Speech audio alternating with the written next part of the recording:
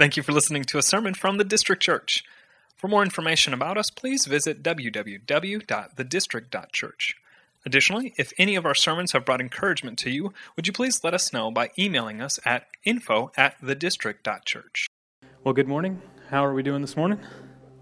Good? Excellent. My name is Josh. I'm one of the lead pastors here at the District Church, and I know I say this every week, but it is always a joy and an honor to be able to open up God's Word and worship with you. And so if you have your Bibles, go ahead and open to Luke chapter 9. We're going to be starting in verse 51 this morning. And this time we'll go ahead and dismiss all of our 3 to 5-year-olds to the little district where they'll be learning about Jesus. As you're turning to Luke chapter 9, though, I want to give a couple quick announcements. If you're a member in here and have not received our emails about our member meeting this evening, we are having one 5 p.m. to 7 p.m. There will be childcare provided. However, there will be no food provided, so just come prepared. Either bring your food here, eat as we have the member meeting, or eat before, or plan to eat after. But again, we will have that member meeting tonight here at 5 o'clock.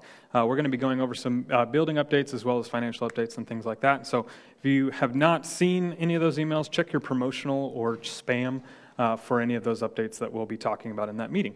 And then the second one is a celebration of sorts. We will be celebrating our 7th year on August 6th. So we can praise God for that. And then we will be also celebrating, as we have done every year, with a pie party in the evening. And so if you've never been a part of any of those celebrations, what we do is we have you sign up, whether it's a sweet or savory pie, whether you want to make it or purchase it and bring it. Bring a pie, celebrate with us, and then we will, in the morning time, have a service of celebration where we are singing praises to God and just talking about what He has done in the last 7 years of the District Church. So we want to invite you out to that. The pie party right now, the location is still to be determined, but most likely we will have it here in the evening time. We're just trying to work out whether or not the other church we partner with and share this building with will be here. So we'll let you guys know this week by the latest of where the location will actually be, but it will be on August 6th in the evening time, at least the pie party. The worship service is still the same. So come on out at 9 o'clock and celebrate with us our 7th year. So those are just a couple quick announcements that I have for you guys, and hopefully you have already found your way to Luke chapter 9. But I want to open up by asking this question. Have you guys ever wondered what truly defines greatness? Like what really makes something great or a person great? Every generation has their own arguments of who is the GOAT. Am I right? The greatest of all time? When it comes to basketball, the argument is always, is it Jordan? Is it LeBron? Is it Kobe? And if you're old enough, maybe you would argue Bill Russell or Kareem Abdul-Jabbar. Some people would argue, and I know a lot of people here, because it's Indianapolis, will boo at this, but a lot of people argue that Tom Brady's the greatest quarterback of all time, right? I'm just making a statement. I'm not making a claim, all right? Or even music, right? Some people believe Michael Jackson is the greatest of all time, or country music, George Strait. I don't know where people land right now. Is it Beyonce or is it Taylor Swift? Maybe you guys can make that decision. When I grew up, it was between Tupac and Biggie. So that's kind of, different generations have their different GOATs. But what's interesting is, and I agree with an article I found on the Gospel Coalition this week, the author wrote, calling anyone the GOAT at anything is fairly ridiculous. No one has an all-time perspective from which to accurately draw these conclusions. And while I think this is true, I do love a lively debate on whether or not who is the greatest of all time. So it's fun to talk about those things, but we should have them in the perspective that we are in a minute portion of time, and we don't have the ability to see truly all time. But if I were to ask you this morning, who in here wants to be great? I think every one of us would raise our hands if we're talking about being a great spouse or a great friend or a great coworker. Whatever it might be, I do think that we have ambitions of wanting to be great at anything we do. And while none of these ambitions or desires are sinful or wrong, they can be clouded by a worldly perspective of what greatness is and distorted by a sinful pride and a view of ourselves that is marred by a sin within us, right? It is marred by a sin of selfish ambition that might cloud how we actually view greatness. Now, the world, through the dictionary, defines greatness this way. It's an unusual or a considerable degree of power or intensity, or notable, remarkable, and being exceptionally good at something. Oftentimes when we define greatness, however, it is, as one author puts it, perceived success. Whether it's financial status, security, or power, oftentimes greatness can be attributed to success or accomplishments that we have achieved. But I want to ask you this morning, is this how the Bible defines greatness? Last week we saw the disciples have their own greatest of all time argument. Now they weren't arguing of who was the greatest shepherd or who has been the greatest high priest. What they were arguing about was who amongst the disciples was the greatest. As Ransford pointed out last week, maybe this argument stemmed from the fact that Peter, James, and John, 3 out of the 12, went with Jesus to see his glory on the Mount of Transfiguration, and they became prideful. Luke doesn't tell us, but we can potentially infer how this argument began. But Jesus was trying to show the disciples last week something about their own sin and about their own pride that had blinded them. It had blinded them to not recognizing and not understanding the reality of why Jesus came and what he was trying to teach them about his coming death and his resurrection. And he's trying to teach them and us as his disciples now that the kingdom of God flips the world's definition of greatness upside down. You see, Jesus taught us last week and taught his disciples as well that the kingdom greatness comes from faith like a child. Kingdom greatness also does not exclude those who are doing work for the kingdom, but rejoices in the fact that the gospel is being spread. This week we'll see that Jesus teaches his disciples that kingdom greatness shows mercy to our enemies and loves them with the gospel of Jesus Christ, and recognizes, as we talked about in our confession, that the humility that we should have towards people who we would consider enemies overflows from the fact that we were once enemies. And because of the blood of Jesus Christ, we are now considered friends of God. And next week we'll look at what Jesus will teach about kingdom greatness, and that it comes through service and sacrifice, which is the cost of following Jesus. So this morning, when it comes to greatness, I want us to take a look at Jesus' life and his death, and how it shows us where true greatness lies. And so that's my main point this morning. Jesus' life and death shows us where true greatness lies. And I want to show you this through two parts of this story. The first part is through a resolved grace that we see in Jesus' life and death. And the second is that he shows us greatness through his responses of mercy, both through a rejection as well as a rebuke. So let's take a look at what Luke has to say when it comes to Jesus' showing us what true greatness actually is. Starting in verse 51, Luke writes, "When the days drew near for him to be taken up, he set his face to go to Jerusalem. And he sent messengers ahead of him who went and entered a village of the Samaritans to make preparations for him. But the people did not receive him because his face was set towards Jerusalem. And when his disciples, James and John, saw it, they said, 'Lord, do you want us to tell fire to come down from heaven and consume them?' But he turned and rebuked them, and they went on to another village." This is God's word. Let us go to him in prayer this morning and ask him to reveal more of his nature and character and grow us into the image of Christ. Lord, thank you for your word. Thank you that in it we see the nature of the kingdom of God, and through Jesus we see what true greatness looks like. We see that it's not selfish ambition. We see that it's not pride or a striving to accomplish something only for ourselves. We see that it's not putting ourselves first and not worrying about the consequences or damages that it may cause others. But it is a heart that is humbled by the reality that we were once enemies of yours, and that it is through your great mercy and grace you've saved us and now call us your own. Lord, give light to this text this morning.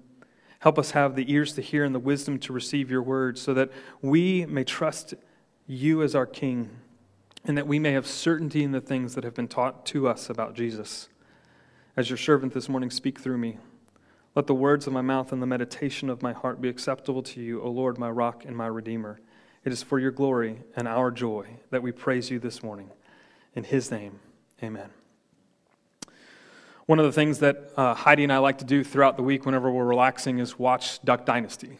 I don't know if you guys are familiar with that TV show. I don't know if you knew, but we found this out recently, that they actually have their own channel. And so all of their seasons are just played over and over and over again. I'm pretty sure it's on in our house right now because our dogs now love it. But one of the episodes we were watching is where one of the children were getting married. And oftentimes in Duck Dynasty, they'll interview different people. And at this point, they were interviewing Jep, who is the fourth son of Phil Robertson, and his wife Jessica. And they were talking about weddings and marriage. And Jep made this comment. He said, weddings should be about the groom. And then his wife shot him a look. What's funny, I guess maybe it's not funny and reveals a little bit of our household, but Heidi just laughed and said, ours was. And I was like, well, yeah, you're right. It was. And the reason that I bring this up and the reason that it made me think about the passage today is because as we look at verse 51, we begin to see a shift in Jesus' ministry where he sets his face towards Jerusalem. But if you were here on Palm Sunday and remember Jesus entering into Jerusalem, the example that we can often picture is that of a bride walking towards his groom or her groom to be married, to end the marriage ceremony. And what we see in this passage today is the beginning of that wedding procession.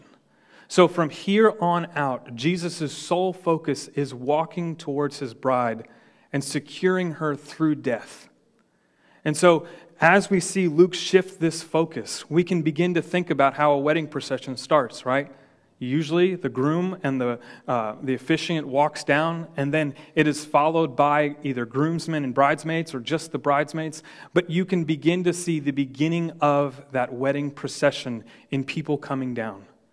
And it's the same in this passage today. From here on out, Jesus is walking that long walk towards securing his bride by death on a cross. And so when Luke writes in verse 51, when the days drew near for him to be taken up, he sets his face to go to Jerusalem. This is that shift that we begin to see. This is Jesus focusing solely on why he came. But this interesting phrase that Luke writes when he says taken up is not just about the cross. It's not just about the people who would come and take him and bring him to trial and then eventually bring him to the cross to where he would die. Luke has in mind the consummation of all things, where Jesus would be taken to the cross, but that he would also resurrect, that he would also ascend, that he would also sit at the right hand of God, and that one day he would return for his people, ultimately defeating sin and death on their behalf and ruling and reigning in glory. And so this is what Luke is looking towards, is that ultimate day. And here the journey begins. This journey towards Jerusalem is not just a change in direction that Jesus and his ministry was doing. It's not just a journey towards Jerusalem for a festival or a celebration or Passover. Jesus knows that Jerusalem is the place where he, as he has already told his disciples, will be rejected, where he will suffer, and where he will die a sinner's death on a cross. And this is the reason why he came. This was the triune God's plan to save and redeem his people. As Peter tells those at Pentecost in Acts 2, he says, "Men of Israel, hear these words. Jesus of Nazareth, a man attested to you by God with mighty works and wonders and signs that God did through him in your midst, as you yourself know. This Jesus delivered up according to the definite plan and foreknowledge of God. You crucified and killed by the hands of lawless man. God raised him up, loosening the pangs of death, because it was not possible for him to be held by it." You see, this was not just a reluctant decision by Jesus to go to Jerusalem, or that somehow he was, by happenstance, in Jerusalem at the time Passover was happening, and then all of a sudden he got caught up with the wrong crowd, and that they decided to kill him. This was the divine calling as the Savior of the world. So when Luke tells us that Jesus set his face towards Jerusalem, there is a resolution to die. Luke is indicating that Jesus was resolved, and not like a resolution that we have. It's not like a resolution where we make in the beginning of the year and then like 30 days later we put it aside and forget it and then say next year we'll come back to it. No, this was a resolution that Jesus had made in order to redeem his people. There was no reluctance. There was no questioning the plan. He had set his face towards Jerusalem, knowing what was to come. And as the author of Hebrews tells us, Jesus being the founder and perfecter of our faith, who for the joy set before him endured the cross, despising the shame, and is now seated at the right hand of God, knowing that the cross was coming, knowing as he traveled toward Jerusalem, this was what was going to happen. There was joy because he knew what was to come from his death on the cross. Now, what is this joy that was set before him? Ultimately, it is the glory of God, and that the redemption of God's people is now come through Jesus the Messiah. But there's also joy that salvation for God's people has been made. That you and I, who were once enemies, rejected by God, dead in our sin, Jesus has made a way. Jesus, through the breaking of his body and the shedding of his blood, has made a way for us to be adopted into the family of God. What good news for us, right? That Jesus would have joy to go to the cross because he knew what it would bring. Forgiveness of sin, redemption for God's people. This resolved Savior set his face to Jerusalem, knowing what was to come. And what was to come is a really hard thing to read in the New Testament. Because we see that Jesus was handed over to the Pharisees and the scribes and the Sadducees. We see that Jesus was rejected by his own people. We see that Jesus was despised, shamed, mocked, brutally beaten. We see that even his own disciples abandoned him. And we see that he knew that death was coming on a cross, and yet he still was resolved to go with joy, knowing what was to come. If you're here today and if you ever wonder if God cares about you or he loves you, look to the cross. This is the greatest act of love that God could ever show you and me. If you think your sin is too much for him to cover, if you're wondering if he cares for you in your present circumstance, if you're uncertain how a holy, perfect, just God could ever look at you and love you and adore you as his children, find joy in this resolution that Jesus had. To go to the cross, to go to Jerusalem, to endure rejection, to endure shame, to endure suffering on the cross for your behalf, so that you and I could be redeemed and saved and adopted into the family of God. What a humbling truth this morning that we have in front of us. Jesus here shows us what true greatness looks like. That it doesn't come from our own accomplishments or our own successes, but from his accomplishment on our behalf. And that we are truly great in the kingdom of God when we follow him in his death. And like we talked about a couple weeks ago, many of us, it won't be a physical death that we follow him in. But it is a daily death. It is a death to self. It is a death to our own flesh and desires. It is taking up our cross, denying ourselves, and following him daily. So the question that we have before us this morning is this: will we resolve ourselves to follow him as he calls us to? Will we resolve ourselves to pick up our cross daily and trust in him? Because this is where the greatness in the kingdom of God starts. By humbling ourselves, by denying ourselves, by taking up our cross, by following him on this journey to death, even when the world rejects us, as it did him. We see this rejection come from the Samaritans, but we also see a response of mercy to two different groups. First, it being the Samaritans who reject him, as well as a rebuke that comes to his own disciples. And as we walk through the book of Luke, I hope you've seen that there's a common theme of rejection throughout. We've seen as early on as Jesus' ministry starts and he reads Isaiah and then says, this day has been fulfilled through me. There's a rejection of the crowd, rejection of the Pharisees and scribes that he could truly be the Messiah. There's rejection from the crowds as we have walked through Jesus' miracles and mighty works. People who are unconvinced that Jesus is truly who he says he is. And we see as we walk to the road of Jerusalem, as he enters into this great city, just a few days later, the crowd rejects him and crucifies him. The theme of rejection is throughout the book of Luke. And here we see the same from the Samaritan village. Look back at verse 52. Luke writes, "And he sent messengers ahead of him, who went and entered a village of the Samaritans to make preparation for him. But the people did not receive him because his face was set toward Jerusalem." What's happening here is that Luke is introducing a new group, the Samaritans. Now, if you've grew up in church, maybe you've heard the Good Samaritan, maybe you've heard different stories about who these people were. That's great.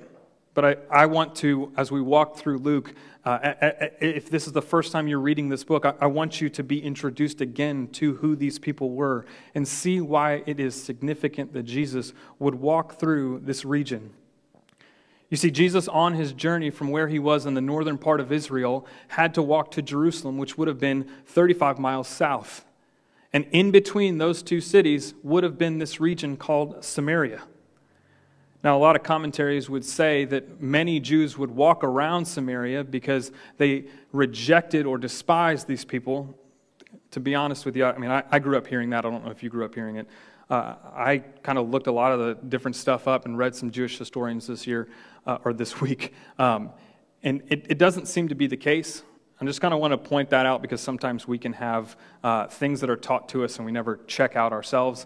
And so if you wanted to go check that out, that the Jews actually walked through Samaria, even though they despised them and rejected them, you can read Josephus, some other Jewish historians itself. That's just a side point, because I knew I grew up with that, and I kind of had to wrestle with that this week of like, is this actually true? Is this something I just heard? Anyways, so Jesus has to walk through Samaria to get to Jerusalem.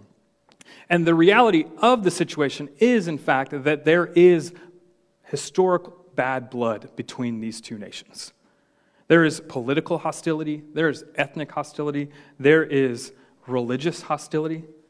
We see back in the Old Testament, there is a time in which the nation of Israel split into 10 tribes and 2 tribes. The northern kingdom would be the 10 tribes, and they would be under the king of Jeroboam. And this was the wrong choice that they actually made when trying to split as the nation of Israel. But they called themselves the northern kingdom of Israel, or Israel itself. And so those 2 southern tribes chose to follow David's lineage, and they followed the king Rehoboam. And they were eventually called Judah. Now this is important because in this bad blood between Jews and Samaria, they would look to this political hostility as one of the reasons why they despised the Samaritans. Because Jeroboam ultimately would set up his own place of worship in the northern tribe and reject Jerusalem and reject all that David had set up in the temple. And eventually, in their rebellion, God would take them and bring them into captivity. So in their rejection of what God had to say through his word, finally, they were brought into captivity through the nation of Assyria. But if you know from your Old Testament as well, eventually the southern tribes also were taken into captivity in Babylon because they were also rebellious. But this political hostility lived throughout all the way up to the 1st century into Jesus' time. But there was also ethnic hostility. You see, what happened when the 10 tribes who were captive under Assyria were allowed to go back to their land, what we find in the Old Testament is that other people had moved into that land. Other pagan religions, other pagan nations had moved in there. And so when the Jews came back, what they started to do is they started to intermarry with those other nations. Now, nowhere in Scripture are you going to find that intermarrying other races is wrong or sinful. But there is Scripture that shows, even in the Old Testament and the New, that for God's people, intermarrying into other faiths is wrong. And so that's what the problem with the Jews or the Samaritans at that time, is that they were intermarrying into pagan faith, and they were allowing those pagan faiths to then rule and reign over them, when essentially and initially God had called them to only worship Yahweh, and they were not. And so there was hostility between the Jews and Samaritans here, because the Jews viewed them as what some would call half-breeds or half-bloods, because they weren't truly worshiping the God of Israel that the Jewish nation or Judah was. And finally, there was religious hostility. As the Samaritans began to create their own religion and their own belief, they rejected the books of the Bible, especially the Old Testament books. All they kept were the 5 beginning Hebrew scriptures, and they threw out the major and minor prophets, and they found themselves rejecting, as I said earlier, the place of worship that God had set up through David in Jerusalem. They claimed that God had actually set up the right place of worship at Mount Gerizim, which is conveniently located in the middle of Samaria. And so they were saying, this is the place to worship. And the Jews were rejecting that because they knew, and they had the Old Testament scriptures that pointed to the right place of worship is in Jerusalem, at the temple that David and Solomon had built. So here is this deep hostility between the Jews and the Samaritans. And neither of these groups wanted to associate themselves with the other. The blood ran deep for them. It was, again, political, moral, social, and it eventually led to wars and fights and bloodshed between the two groups. And so by the end of the first century, when Jesus comes on the scene, Jews despised Samaritans so much that the worst thing for a Jew to be called was, in fact, a Samaritan. We see in John 8 where the Jews began to label and despise Jesus by calling him a Samaritan so that they could distance themselves from him. And the reality is, if either two of the groups found themselves amongst one another, it could end poorly. We have writings that, again, the Jews would travel through Samaria because it was the fastest route to get to Jerusalem. And there were times that Samaritans would get so upset with this that they would murder and kill and destroy any of the Jews that came through their city because of this hostility. But what I want you to see in this passage this morning is this is the town that Jesus chooses to go to first on his way to Jerusalem. When the normal response for a Jew was to despise and to mock the Samaritans, Jesus wanted to travel into their town. And not only did he want to travel into their town, he wanted to set up shop for a couple of days. By sending the disciples into Samaria and saying, make preparations for us, his plan was to stay there. We don't know how long, but Jewish custom would be maybe 2 to 3 days before he moved on to Jerusalem. And what we see by Jesus doing this, when his brothers and sisters would ultimately despise the Samaritans, what he is showing is worth, value, and dignity to this region. He wants to extend compassion and mercy to those who would typically be despised. And as we see Jesus show compassion and mercy and worth and value and dignity to the Samaritans, it should cause us to ask ourselves, who do we consider despised? Who do we consider rejected? Who do we consider enemies of ours? And enemies that we think are against what we believe or what we hold to as righteous. Now, I'm not asking as a general, who's the church reject? I want to make this personal. I want you to ask yourself, who is that group that you consider despised, that you would not find yourself amongst, or who you would consider an enemy of God? And I'm also not talking about, as believers, some non-believers in here, or non-believers that we might hang out with in the world that look like us. What I'm trying to get at here is we can have non-believing friends that are simply like us or we get along with, or maybe we would call them enemies of God because of their status in regards to not trusting in Jesus, but we still love them, we still care for them. These are not the people I'm talking about. The people that I want to point out and I want to challenge us with this morning is the ones that we would not find ourselves normally with, that we would not put ourselves in their path to engage with them, to be friends with them, to share the love of Jesus with them. Because I think each and every one of us in here has a category who we would consider to be despised, unclean, and unworthy of our time. Who are these people for you? Does it have to do with politics? Does it have to do with your beliefs in regards to how the government should run things? Maybe it's social and moral differences. How someone views God's design for marriage. Maybe it's religious. And I want to add a caveat here because I think as believers, it is easier for us to maybe associate ourselves with people who might be similar to us. So what I mean by that is, as believers, we should have an orthodox faith that we hold to, right? Justification by faith, we need to hold that with a closed fist. The triune God, hold that with a closed fist. The inerrancy and authority of Scripture, we hold these things to be true. We sang about that this morning in the song, I Believe. This is stuff we would hold to and we don't waver from. But there are some that might look similar or might call themselves Christian that we can associate with. Maybe you have Catholic friends or Lutheran friends or Methodist friends, people that might look similar. But what about somebody that is from the Nation of Islam or a Muslim who doesn't hold to the similar faiths or similar view that you do? What about a Mormon? Scientology? I mean, the list can go on and on when it comes to religions that we would not associate ourselves with because we despise them.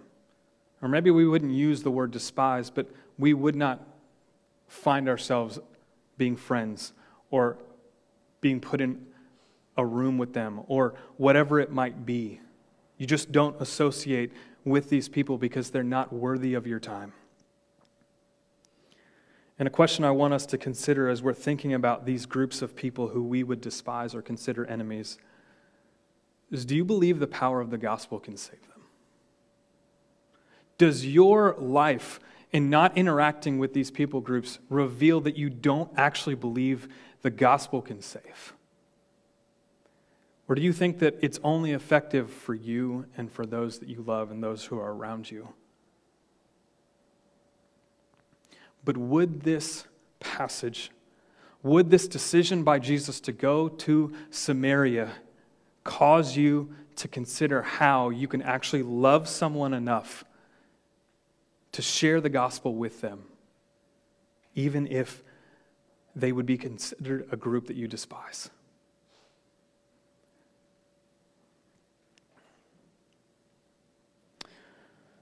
Or do you respond like the disciples, with hostility? Hostility that defends Jesus' name, with a zeal for who he is, but in an unbiblical way. We see this in the rebuke that Jesus has for his disciples when he says that James and John, who saw what these Samaritans had done, asks Jesus, Lord, do you want us to tell fire to come down from heaven and consume them? And Jesus turns and rebukes them, and they went on to another village. I don't know if you've noticed as we've walked through this chapter, the disciples are not looking good right now, right? Peter makes an exclamation on the mount where Jesus, or God the Father actually has to audibly tell him to be quiet. The disciples can't cast out a demon when seemingly in the beginning of the chapter they knew how to. They're arguing last week on who's the greatest, and Jesus has to rebuke them here. And then they even get rebuked in regards to trying to say, this person isn't working for us, even though he's working in your name. And Jesus is like, why are you going after him? I love what Ransford had to say last week is, let us find comfort in the fact that Jesus continues to bear with his disciples even in their ignorance. But what's being revealed here in James and John's attitude is that they have a zeal for defending Jesus' name, but they do not have an understanding of the nature of the kingdom of God. We are called to be lights in a dark and dying world, not antagonists who fire up a cause in Jesus' name. And I wonder if Jesus were in our day and age, if he were walking around the majority of the American church and people who we see all over Twitter or the internet or whoever speaks for the American church, I wonder if he would rebuke us for our zeal, but our misunderstanding of the characterization of the kingdom of God. Now, I'm not saying that we don't have convictions. I'm not saying that we don't hold to the Orthodox faith with clarity. Yes, we need to call sin, sin. Yes, we need to call people to repentance. And yes, we need to show people the joy found in the forgiveness of sins. But we can't do it through aggression and zeal that doesn't share in the compassion and mercy of Jesus. I love what J.C. Ryle says here in this passage. He says, it is possible to have much zeal for Christ, and yet to exhibit in it the most unholy and Christian ways. It is possible to mean well and have good intentions, and yet to make most grievous mistakes in our actions. It is possible to fancy that we have the Scripture on our side and to support our conduct by scriptural quotations, and yet to commit serious errors. It is clear as daylight from this and other cases related in the Bible that it is not enough to be zealous and well-meaning. Very grave faults are frequently committed with good intentions. From no quarter, perhaps, has the church received so much injury as from ignorant but well-meaning men. Guys, evangelism is important. It is important to share the good news of Jesus Christ. We are called to. That's what Jesus gives his disciples as he ascends into glory, that we are to make disciples of all nations. But as we read through the New Testament, and honestly, as we read through the Scriptures, as Jesus says the two greatest commandments are to love God and love others, as we see in the Scriptures that are filled with people going and proclaiming the gospel with mercy and compassion. One of my favorite verses in 1 Thessalonians 2:8 says that we would share life and the gospel with people because they had become near to us and dear to us. This is Paul writing to the church in Thessalonica. And what he is showing is the reality of the relationship that he had with this church. And as we walk through the book of Acts, you see that this is the same way in which Paul interacts with every city he walks into. He goes into the marketplace and he goes into the synagogue and he gets to know people and draws near to them and stays with them for multiple years in order to share his life, in order for people to become dear to him and to be able to share the gospel with them. Greatness in the kingdom of God comes through death to self and humbling ourselves. And that can only come through the humility of recognizing that we were once enemies of God. That's where that humility has to come from. That's where our evangelism has to have its foundation in, that we were once like the world, but God saved us despite of ourselves, forgave us by the shedding of his blood and the breaking of his body, and now he calls us his own by no works of our own. And he calls us back in with this same humility. And I think, as I've grown up in church, I think that we can become so indifferent to that reality that we were once enemies. And yet the Scriptures remind us over and over and over again, even in these passages of the failing disciples, that it is God's great mercy and compassion towards us that draws us near to him. It is not our own works. And because it's not our own works, we should have joy and humility when it comes to sharing the gospel with others. Not a zeal that lacks understanding and lacks knowledge of the kingdom of God. This is where greatness in the kingdom starts, with humility of remembering where we once were.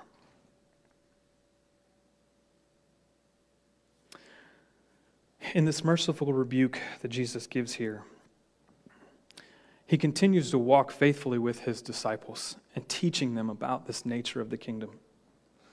But what I want us to see is that this story doesn't end here.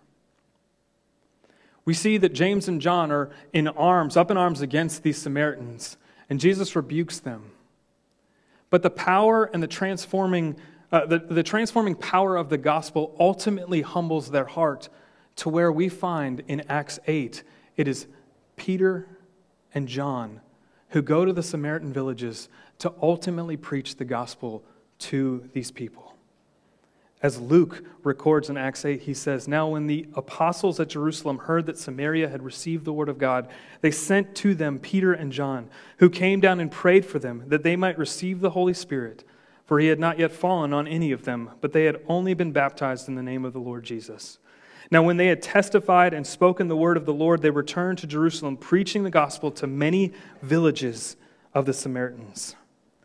In Jesus' merciful rebuke, James and John, and I would assume Peter, because he's a part of these disciples as well, were humbled. And ultimately, once Jesus died, resurrected, and ascended, and these men received the Holy Spirit, they saw what the nature of the kingdom looked like, and that they were to go to places like Samaria, who they were ready to burn down. They are now humbled with compassion and mercy towards this city to share what the gospel has for them, this good news of Jesus Christ. And one of the things I want to encourage us in is that we would not despise the loving rebuke of Jesus as his disciples. That even in passages like this, that our hearts would be softened to those who we might despise, those who we might see unclean, those who we might see are unworthy of our time and unworthy of the gospel. Let this rebuke through the word of God soften our hearts towards those people, and pray that God would use you, like John and like Peter, to go to these crowds, that the gospel might be proclaimed, and that the kingdom might grow, and that Jesus' name might be magnified in this city. As we close in communion this morning, I want to again remind us of where we once were. Enemies of God.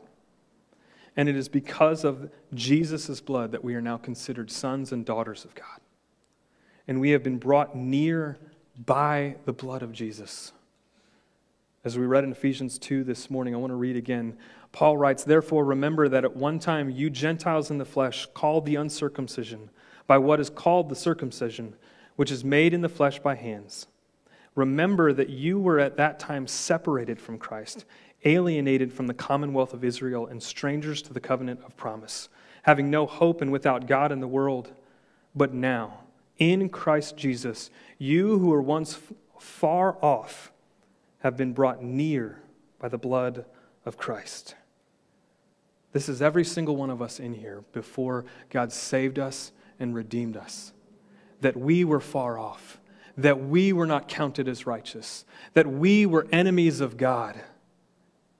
And yet by his grace and mercy, he has saved us and called us his own. And so every time we come to the table of communion, may we be reminded of that position, that we are brought near because of the finished work of Jesus. And we can celebrate this reality every time we take this bread and every time we drink this juice. Because this is a reminder of the sacrifice that Jesus made in Jerusalem. This is a reminder that he did resolve himself to go to the cross on our behalf. And for those who trust in him as Lord, your sins have been forgiven. His righteousness has now been imputed to you because he has taken on your sin and he has taken on all the wrath of God in order for you to be alive in him. You no longer have to try to make yourself righteous. It is through Jesus' finished work on the cross that we are healed, that we are made clean, and that we are adopted in as sons and daughters of God. So would you come and would you grab the elements, and I will lead us in our time of communion, and then we'll continue to worship through song together.